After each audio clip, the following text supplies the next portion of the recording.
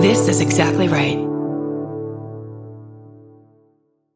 On the 12th season of Tenfold More Wicked, we investigate a series of compelling mysteries from the city of Fall River, Massachusetts, where problems started generations before Lizzie Borden's murders made her a household name. Join me as we cover the misfortunes that have befallen this infamous town for more than 150 years, including the Great Fire of 1843. Season 12 is out now on Exactly Right. New episodes on Mondays. Follow Tenfold More Wicked on Apple Podcasts, Spotify, or wherever you get your podcasts.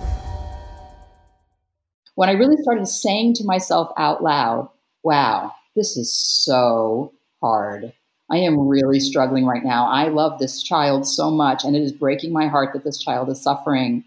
But I know that this child will come through it, and she or he's going to have to experience this, and I'm going to have to watch that person experience this, and this is going to be really, really hard.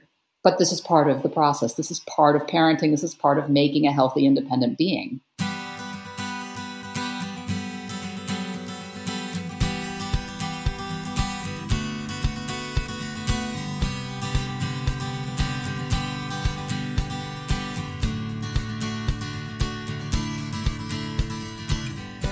Welcome to Parent Footprint with Dr. Dan. I'm Dr. Dan. This show is about making the world a more loving, accepting, and compassionate place, one parent, one person, and one child at a time.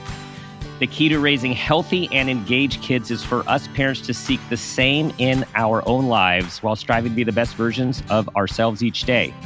Because no matter who you are or where you came from, with increased awareness, you can be purposeful about leaving a healthy footprint for your children, your family, and all those you care about while living your own life to the fullest. So everyone, I'm so excited for this show today. This show is Surviving Anxiety with the Anxiety Sisters. And I am pleased to introduce you to the Anxiety Sisters.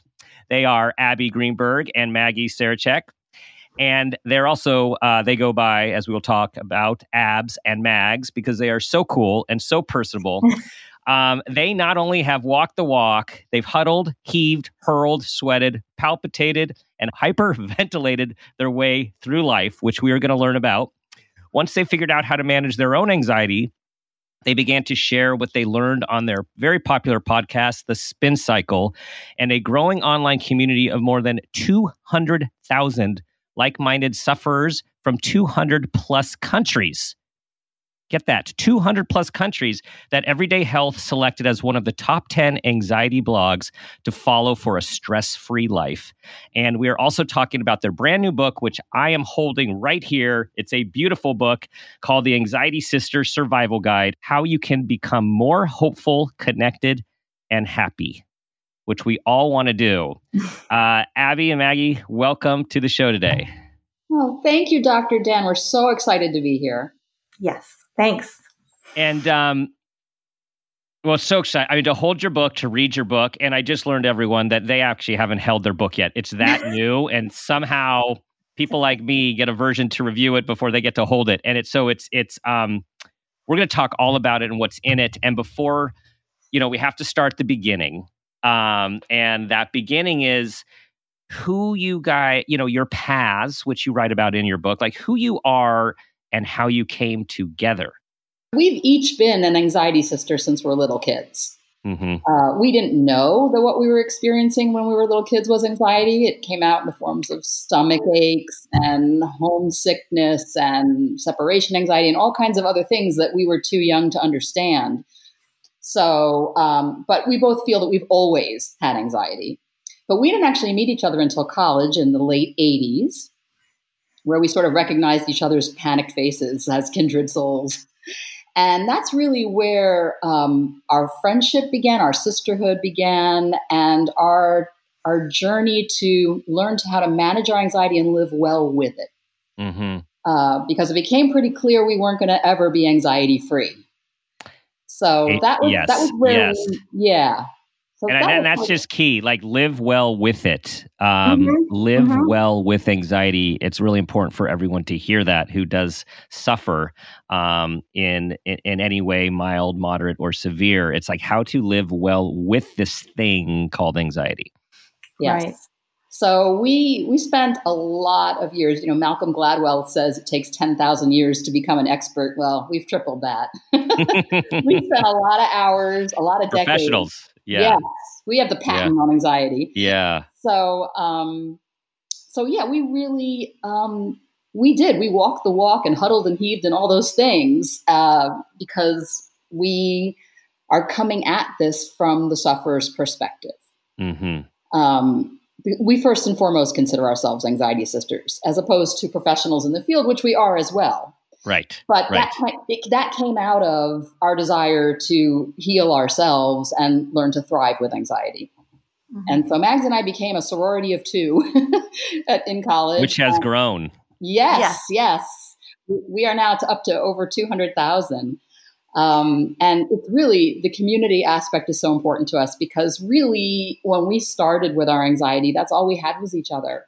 Mm-hmm. Back in the 1980s, the conversation was not as robust as it even is today. And we feel it still needs a lot of improvement, but it's so much better than it was when we were in college. I mean, people really didn't talk about anxiety or depression.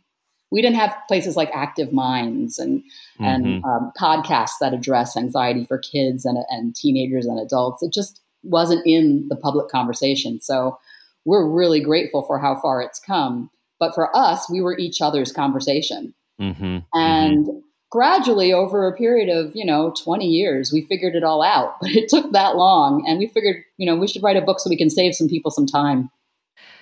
Mags, what do you remember when you guys first started to talk about this, going back just a few years? Oh, talk about anxiety or anxiety sisters? Yeah, that connection that you guys made through anxiety. I think what I remember most is we both felt so much blame and so much shame around having these issues. And it's not so much that we were like, oh, I'm anxious and I'm ashamed of that, or I have anxiety disorder and I'm ashamed of it. It's sort of how it plays out in one's life. So it's the idea that there are places you can't get to. Like I remember being on the way to a friend's wedding and it was like 3 hours away. And I was like, oh, I think I have a stomach flu. Well, finally, my anxiety told me to make a U-turn. And on the way home, my stomach flu went away. There were, and so did your friendship. Sort of my friendship, but there were jobs that we didn't go for or we didn't take, or opportunities and so many relationships that suffered. And it's not so much they suffered because we said, hey, I have anxiety. They suffer because of all of the things that happen when you're really coping with we call it a brain illness. All the things that happen in your daily lives that you can't quite do. And so I remember that feeling of being alone and being really isolated. And I think that's why the community is so important to us. That's so much. We created this community and this book that we wanted and needed and still want and need. Where we talk about, what does it actually feel like to have anxiety? Not in the, yes, we all know some people get racing hearts, but, we go down into the nitty gritty, that you start to burp a lot and fart a lot sometimes, that, things actually happen that are scary and not very fun and sometimes embarrassing. And you guys are so real about it. The other thing that I wanted to add and left out in your bios, and this is just for everyone, it makes everyone feel so just so normal, that you each live with your anxious husbands and your anxious kids, right? And how these things run in families. But just that you're willing to put that out there, I just know how comforting it is for me to hear as someone who knows worry and anxiety very well. And knowing that when I started to talk about that with clients or at my talks, it's counter to our training to talk about ourselves in a way when it's supposed to be focused on the client and we're supposed to, have all the answers. And it turns out it's actually such a helpful piece of information to help the people you're consulting with, you're working with, you're talking to know, like, yeah, I'm human too. I totally get this. And I guess where I'm going with this, the long way here, is until you know what anxiety is and all of those different body feelings and sensations and thoughts, you don't know you're actually anxious. You just think it's just you and that there's something really wrong with you. Yeah, the most common comment that we get on our Facebook page, the most common quotes that we get in our nightly emails is always, wow, I didn't know that was a thing. I thought it was just me. Or I can't believe that this is anxiety, but now it makes sense. I had no idea. Yeah, I think that's the whole thing about anxiety is that, and there are many different types of anxiety, but particularly with panic, people end up in the emergency room more than once sometimes. We end up going from doctor to doctor. Abbe and I both say we ended up we had the decade of IS.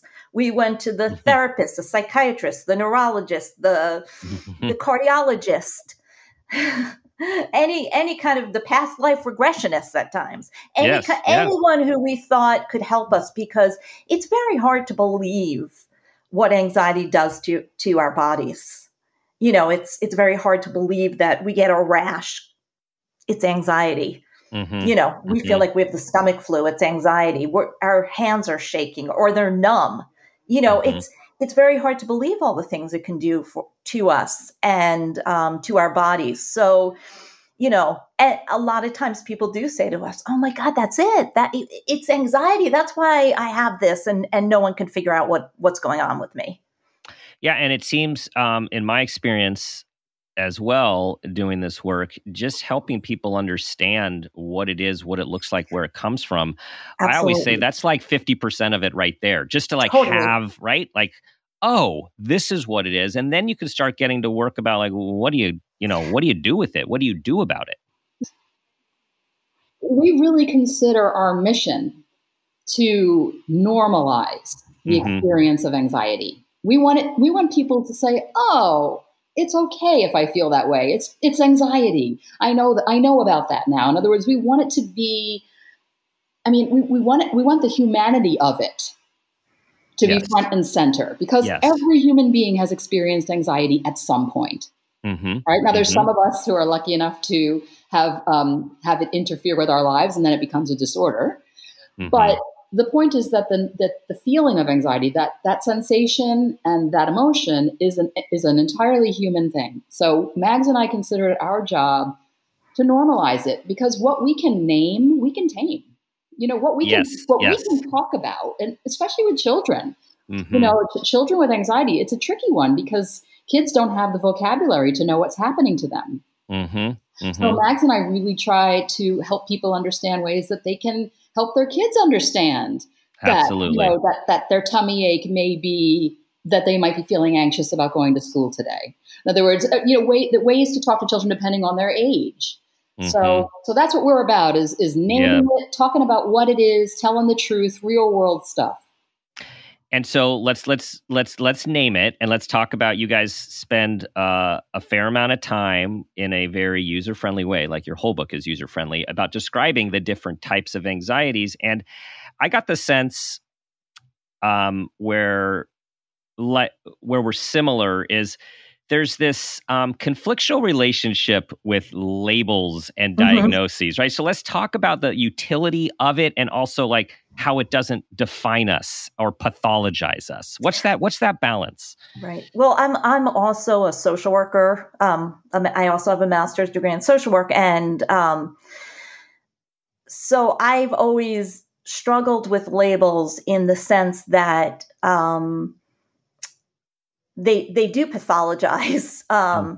They do pathologize some things, and they do. They are often based on this like sort of dominant culture's idea of what's right and wrong. And we give an example in the book of someone from the Haitian community, a doctor, talking to us about this. And I worked with a very international group of students when I was a counselor in a high school. And, so she gave us the example of someone saying, well, I'm nervous because this woman put a spell on someone I know and they died. Mm. And, that's the type of thing that's very easy to pathologize. Right. If you don't understand a culture. And so labels do that. And they also sort of separate us in a lot of ways. They separate the pieces of our personality, like, we're all a lot of different things at different times, right? So we definitely struggle with labels. And the thing is that in part, they're helpful to get the treatment you need, right. For insurance. Right. But in part, they're also helpful to zero in on what is the thing that is most disrupting your life right now. Mm-hmm. Mm-hmm. Like Abbe, gives an example that she struggles with OCD and, she needed that diagnosis to be able to get the right treatment. It wasn't just an anxiety or depression treatment. She needed the OCD treatment. It took a while to get that diagnosis, but then treatment could come from that. Yes. So at its best, labels help us get treatment that we need. And at its worst, as they pathologize us, make us feel less than, and make us feel that there's something wrong with us. And you guys spend a lot of time it's like, this is part of being human. And some of us, and not only some of us, but the statistics that you guys quote, like about 1/3 of people will experience an anxiety disorder, 1 out of 3 in their lifetime, at least one, let alone several or continual. And that women are twice as likely to be diagnosed with an anxiety disorder as men, which I didn't think was that high. That's really high. Yeah.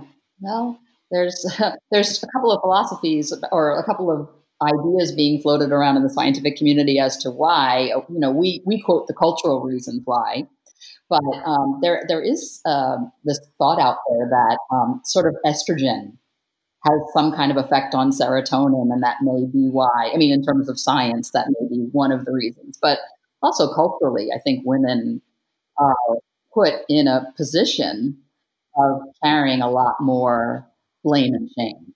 Mm-hmm. Mm-hmm. And we really believe that that's the root of the problem. When we talk about living anxiously happy, what we mean is you can live happily with anxiety, but you can't with blame and shame.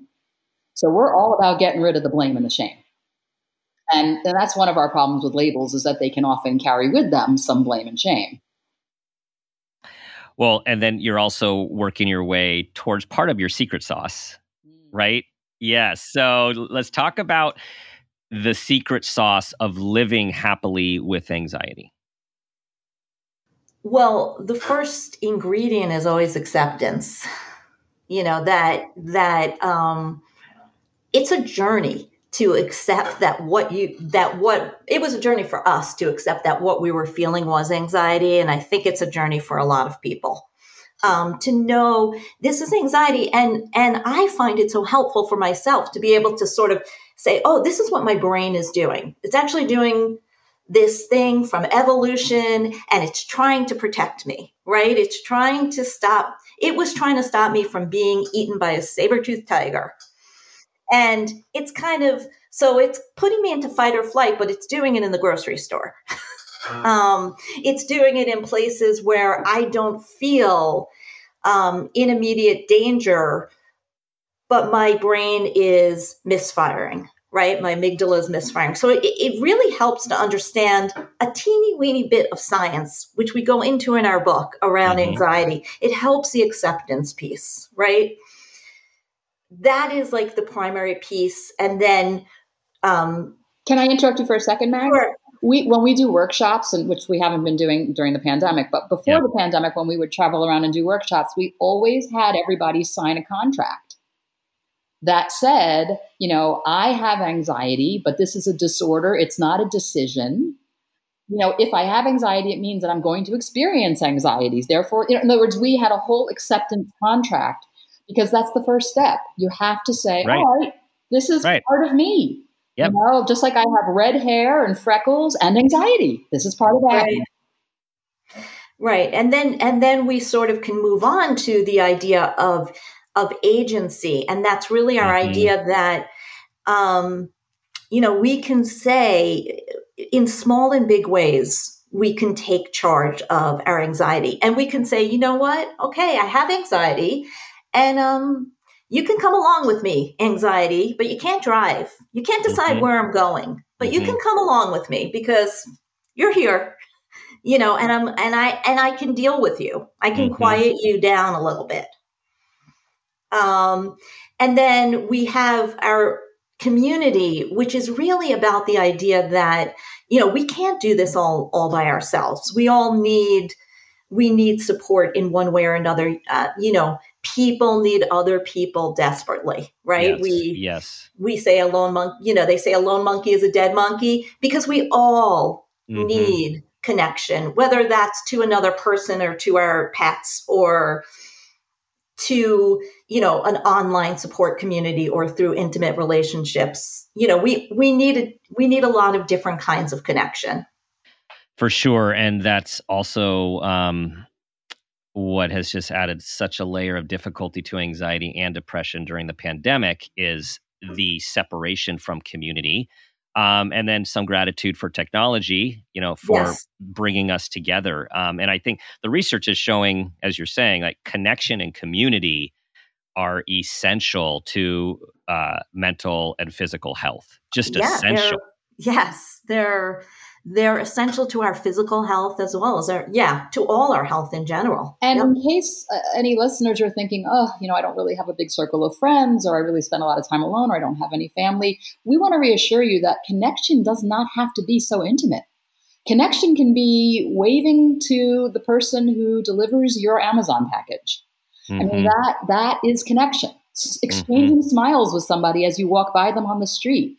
That actually, the mirror neurons in our heads and in our bodies go to work and release serotonin and all those feel-good chemicals when we smile at another human being. Yeah. So don't stop waving at people. That's such a good thing to do. Wave at everyone, smile at them. People think I'm nuts in the park, but I don't care. Yeah, well, and even with there's this big debate, which we don't need to get into right now, about masks and the impact of masks on kids. And I guess I'll just see what you guys think about this. Like a lot of the research talks about the way we read people is through our eyes and the expression of eyes. So I've heard people saying, well, I don't smile as much because I have a mask on. And I say, no, you got to keep smiling. It's in your eyes. Like you can see a smile and a connection, as you talked about the mirror neurons between how we communicate when we look at each other. Yes, absolutely. Absolutely. You can smile with your eyes 100%. We do. Yeah. So Abbe, I want to go back to something you just had said previously. Anxiety is a disorder, not a decision. And this has to do with what you guys talk about with acceptance. So I want to make sure everyone understands what you guys mean by that. So, what we basically say I'd like to say that I really pretty much, I don't think I passed high school physics. Like and I'm not very good at chemistry, but we teach this tiny bit of neuroscience to explain what's happening in our brain when we have anxiety. And we do that very specifically to show people that this isn't a choice you're making. This isn't like, I don't feel like going out today, so I'm going to have an anxiety attack. This is something that is happening to you in the same way other illnesses happen to you. And so that's a big deal because people think anxiety is a moral failing. Right. We spend a good amount of time explaining to people how, this is a disorder in the same way that if you broke your leg and you were on crutches, people would rush to help you get to the elevator and no one would expect you to climb the stairs. Right. But if we have a disorder in the brain, which is much less visible, then, the expectation is that we're going to just, just relax, chill out, you'll be okay, buck up and do it, baby. Right. So we really like to remind people that this is not something you chose. So this is splitting hairs, but I think this is important because what we're saying here is this is not a decision. This is a disorder in your brain, but there's nothing wrong with you. You're a full human being. So how do we hold that? Well, because and part of that is, we talk a lot about self-compassion. And I think self-compassion helps us hold a lot of different pieces. And we mean by that really understanding that to be human, to be a person means that we struggle. All of us. And we, and it looks like your neighbor doesn't struggle when you look at them on Facebook or wherever you're seeing them on Instagram, but we all struggle. That's the thing that makes us human beings is struggle. And the two things that you said, Dr. Dan, those two things are not mutually exclusive, because we can define wholeness. You can have a disorder and still be whole. Yeah. Right. And that's what we try to teach people is if you can learn to manage your disorder, then you can experience the joy of being whole. Yeah. Yes. You can have, if you have diabetes, you have something, but you're still a whole human being who happens to have diabetes and has to manage it, understand it, and treat it. Right. Exactly. And we need a lot of self-compassion for ourselves. We need a lot of saying to ourselves, you know what? This is my anxiety and it's really, really hard. It doesn't mean that I can't be able to still do things and learn ways to cope, but it's there and it's hard and it's painful. Yes. And back to the moral judgments I think that people make towards themselves and towards others. Like no one is saying, to use the diabetes example, wow, you are a weak person that your body does not produce insulin or enough insulin, right? No, like who's thinking that? Right. But yet when it's, I'm afraid to speak in front of other people, I'm starting to have a panic attack. It's like, oh, well, wow, you really got to suck it up. You have to suck it. Yeah, it's the whole casserole thing that people say, which is like, when someone, has cancer, everyone comes around with a casserole or, how can I help? What can I do? But when someone is really disabled from a brain illness or a mental illness, people disappear and they become afraid.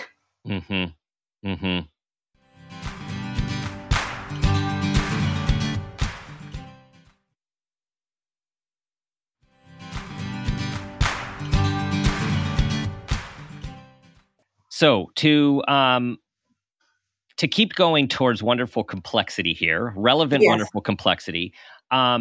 So, a premise of this, the idea of our conversation, our show is about, the way to raise these healthy and engaged kids is for us parents to work on ourselves, like increase our own health.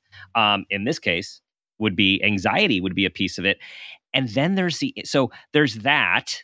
And then there's the interplay when we have anxious kids. Oh, yes. And so let's talk about that because there's a lot to unwind with that very common situation.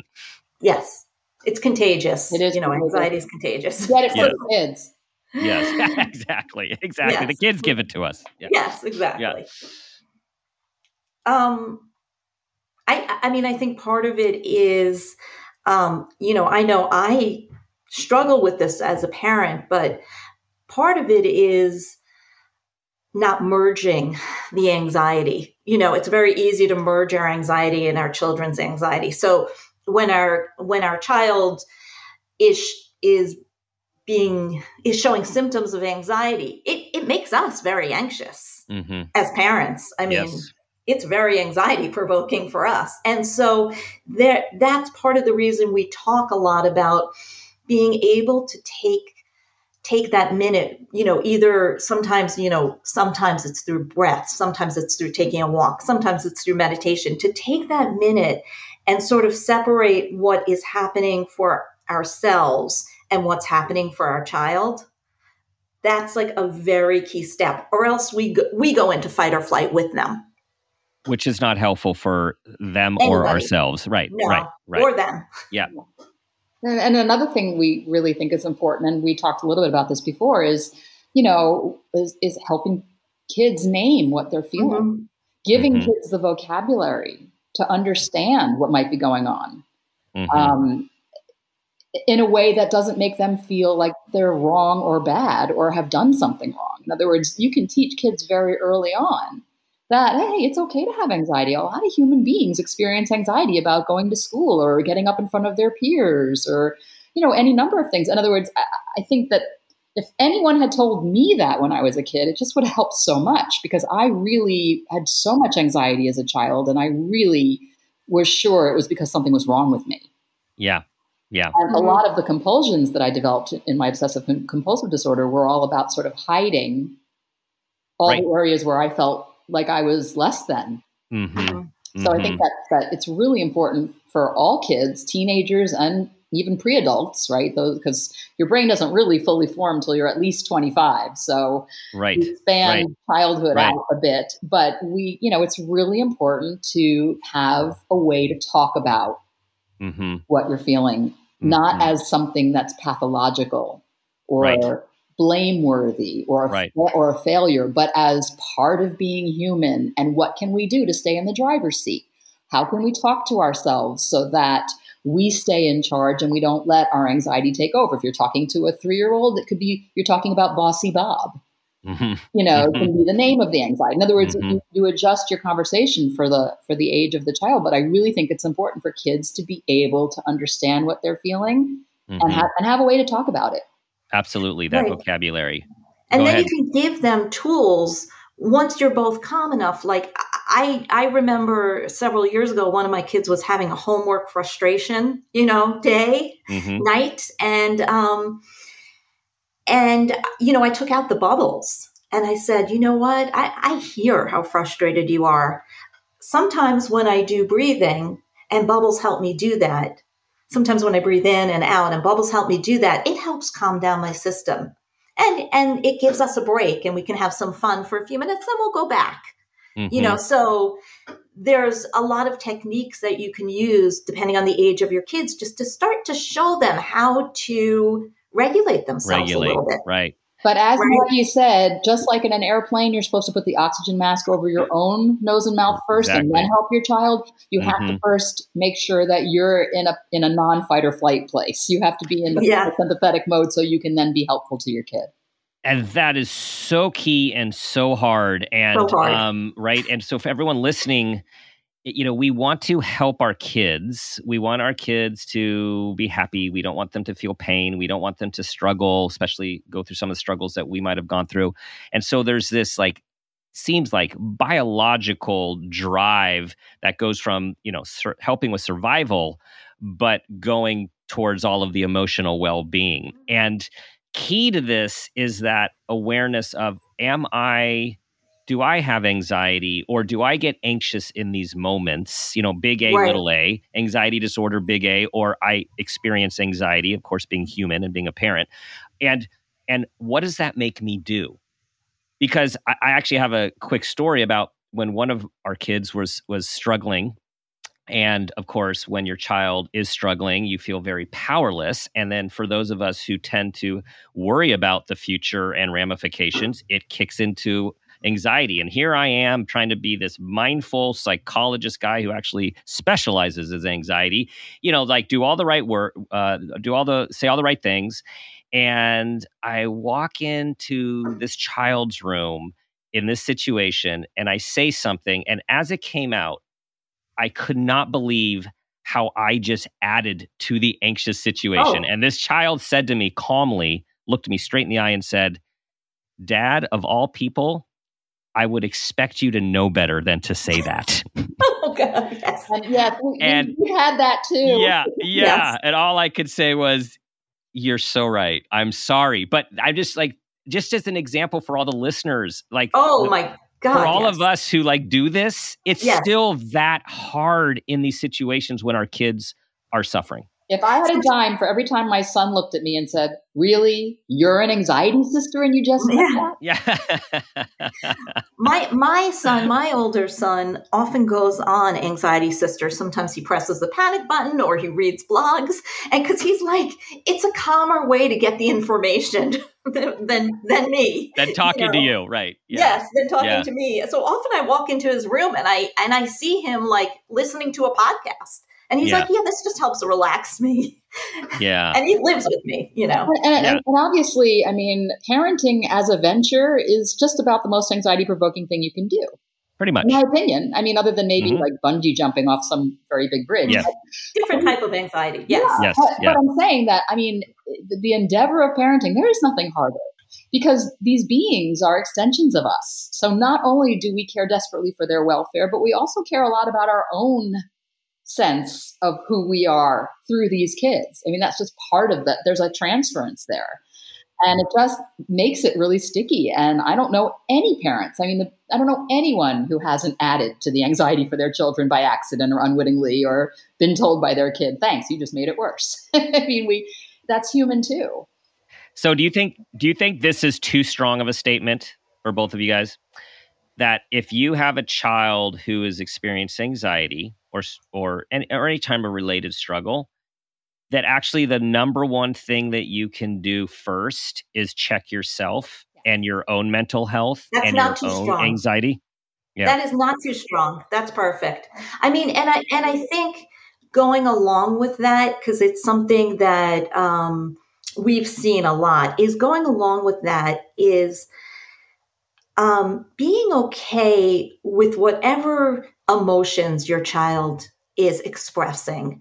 So I am not saying that every action is okay, right? But I think a lot of times we don't want our children to express sadness or anger or fear. We don't want them to cry. So many times I find myself saying, oh, don't cry. And then I catch myself, right? So I think sometimes we get confused between saying, okay, this action isn't okay, right? If you do this thing, it's not okay, versus letting them express a feeling, And so an example I always think of from when one of my kids was really young was he had to wait, he had to wait online to do something, and he was really crying about it. And my sister-in-law said to me, well, no, he shouldn't be able to do it till he stops crying. And I said, no, he's allowed to cry. He's allowed to feel however he feels. He can't skip the line. Right. But he can cry in the line, and I think that often as parents, we get very involved in like sort of how it appears, how our child's emotion appears in public or even in private. Well, and I think the important point you're bringing up is for us to be aware that our ability to tolerate our children's emotions and our children's pain. Yes. Because life is full of different types of pain. Like it's part of the human experience. And kids need to learn to understand their emotion, their response to different kinds of pain, and then how they are ultimately resilient, work through it. And if we jump in because we can't handle them feeling bad, we are actually doing a disservice to them, even though it's a good intention. I would say that the biggest disservice I've done to all of my kids has been that when I was trying so hard to make them not have to suffer. And I look back on it and I've said to them, those were mistakes on my part because, what parent wants to see their child suffer? It's so awful. Yeah. And yet it's part of being human. And I think what changed for me in terms of working with anxious kids, because my kids are all have anxiety. And I think that what helped me so much was when I really started practicing self-compassion. When I really started saying to myself out loud, wow, this is so hard. I am really struggling right now. I love this child so much, and it is breaking my heart that this child is suffering. But I know that this child will come through it, and she or he's going to have to experience this, and I'm going to have to watch that person experience this, and this is going to be really, really hard. But this is part of the process. This is part of parenting. This is part of making a healthy, independent being. Yes. And I think I just said that to myself over and over. This is hard. This is really hard. It's okay that you're upset about this. It's hard. We are moving so close to the parent footprint moment question. Time is going so fast today. Before we get there, I want to make a comment and then ask you guys each a question. First, for the comment to the audience is, what's wonderful about Anxiety Sisters, as you'll see when you read the book, it is a community and it is all gender, all everything. So it is a community.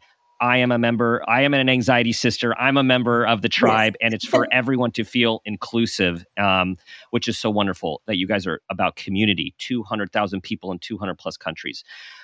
My question prior to the final question for each of you, what is one thing you would offer our listeners about what you've learned from your journey as an Anxiety Sister? Only one thing, huh? Yeah, sorry. We only have time for one. Only one. I just would say, don't go it alone. That we can do hard things, but we can also do hard things together, and that makes it easier. So I would say, if you are experiencing, whether it be mild stress or major anxiety, wherever you are on the continuum, come hang out with us. It's free. It's inclusive, as you said. We are, we call ourselves Anxiety Sisters because that's our experience. But we always say the definition of an Anxiety Sister is anyone of any gender with any amount of anxiety. That's so. We have people from all walks of life. Don't do it alone. It's much easier when there's people holding you up. Yes, I think that the thing that I've learned from our community online most is something you referred to before, which is there are two pieces. Being able to name what's going on is so powerful. Knowing that, I have this, we call it like sort of dissociation. We often call it floating. I'm feeling like I'm not quite in my body. Oh, that's a thing. That's a thing that other people have. I mean, that is so freeing because so many people write to us and tell us like, I thought I was crazy. But now I know that's part of anxiety, right? So one thing is naming is so unbelievably helpful. And that's part of, sharing in a community. And then the second is also something you referred to sort of in that whole thing of being very mindful, starting to really figure out what we're feeling and when we're feeling it. It's just incredibly helpful. It's sort of the two are connected. Wisdom, everyone. Wisdom from the Anxiety Sisters. Yeah. Okay, guys, it's time. It's time for the Parent Footprint Moment question, and here it is. Tell us about a time that you became aware of yourself as an individual or as a parent, and that new awareness had a positive impact on yourself, your kids, and those you care about. I'm going to call on you just because I know you're both thinking and like, who's going to go first? Okay. So I'm just looking bottom of my screen. So Abs, you're on the bottom of the screen here. Okay. So, wow, there's a lot of moments that have changed how I view myself. I would say the most recent one that was a huge aha for me was I became a grandparent a few years ago. And I'm watching my children parent. And as I'm watching them parent, and of course, as a parent, the first thing you want to do is tell them what they need to do differently. Oh, no, don't do that, do that. And, you have that impetus to help out. And I've stopped myself. And I think the reason I stopped myself is because I'm understanding that there is no one right way to parent. That as long as what we want is for our children to feel safe and loved and to have mental and physical health, then there's so many ways to go about that. And that my way, I mean, this is huge, like light bulb moment for me, but my way isn't necessarily the right way. I can't believe I'm admitting this. I hope my kids are not listening. But there is no one right way to do that. And when I came to that point, I suddenly felt so much differently, not only more forgiving of my own parenting errors, but also I'm lucky enough to have both my parents alive. And I was able to look at them differently and say, wow, They loved me. They wanted me to be healthy and happy. And they did the best they could, just like I did the best I could. And now my children are doing the best that they can. And it was just it was like a very spiritual moment for me to recognize that there is no one right way to parent, even though sometimes I decided that I did have that right way. And isn't it so freeing to realize that there are many, many ways? And those of us who tend towards perfectionistic thinking, it doesn't come into our minds, right? That there are multiple ways, but it is so freeing. So thank you for sharing that to everyone. Listen, like there are many ways. There is not a right way. Yeah. All right, Mags.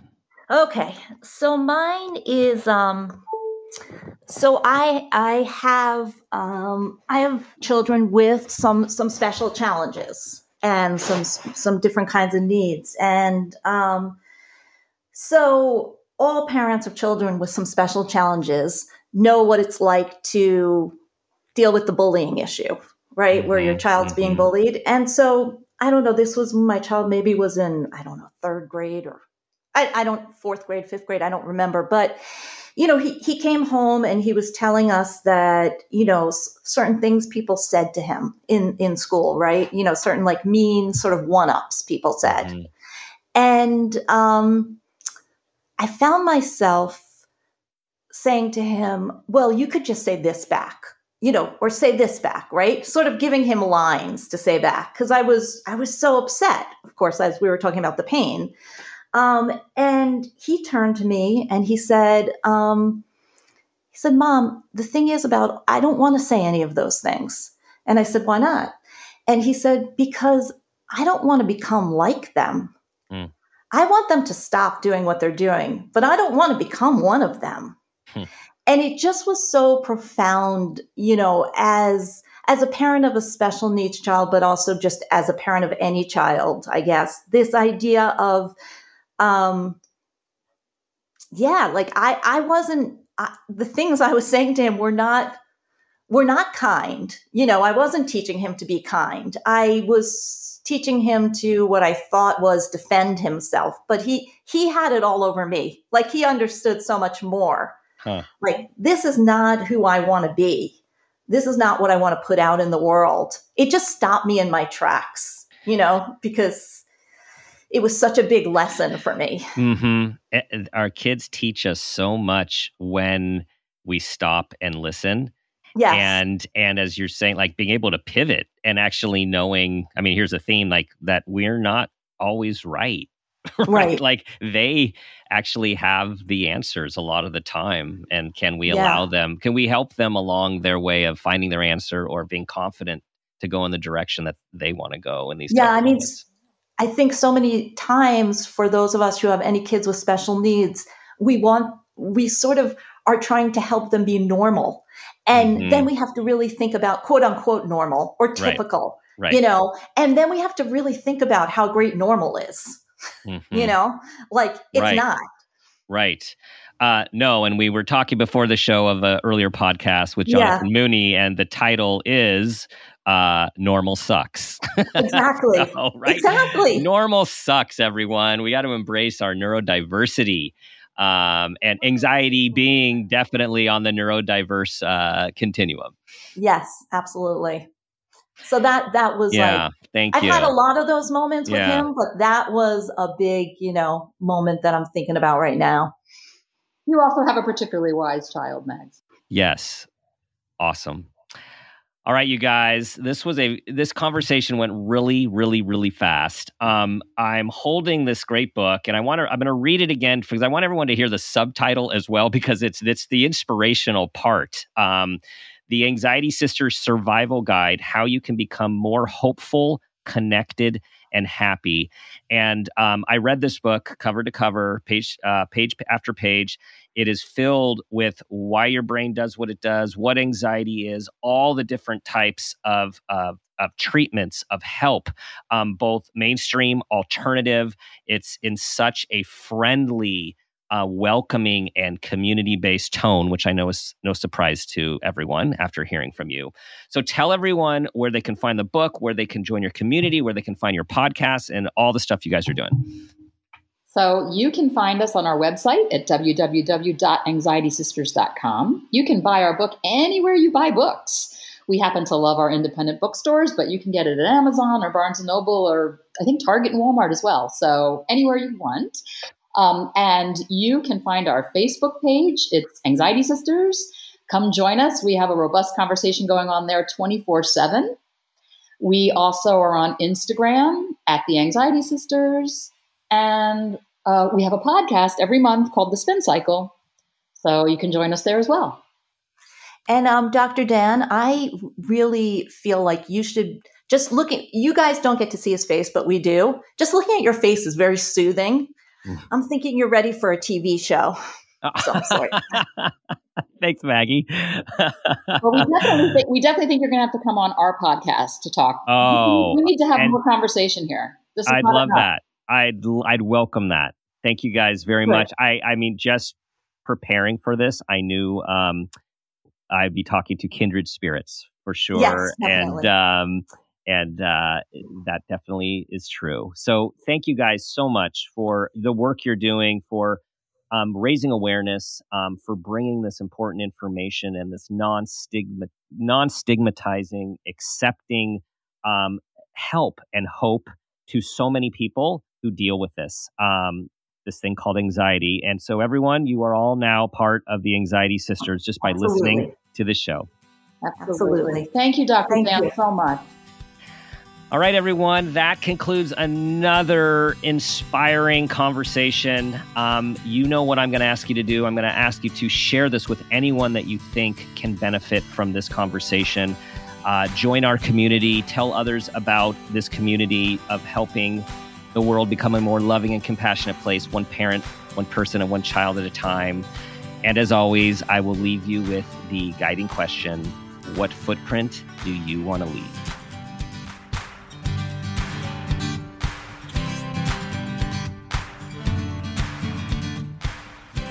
This has been a Peters and Rossi production. Parent Footprint with Dr. Dan is produced by Laura Rossi. Our engineer is Phil Rossi. Theme music is Strummer Man, composed and performed by Pro Tunes. Artwork is by Garrett Ross. Follow us on Instagram and Facebook at Parent Footprint Podcast and on Twitter at Dr. Dan Peters. If you are an advertiser interested in advertising on our show, go to midroll.com/ads. For more information, go to exactlyrightmedia.com. Listen, subscribe, and leave us a review on Apple Podcasts, Stitcher, or wherever you get your podcasts.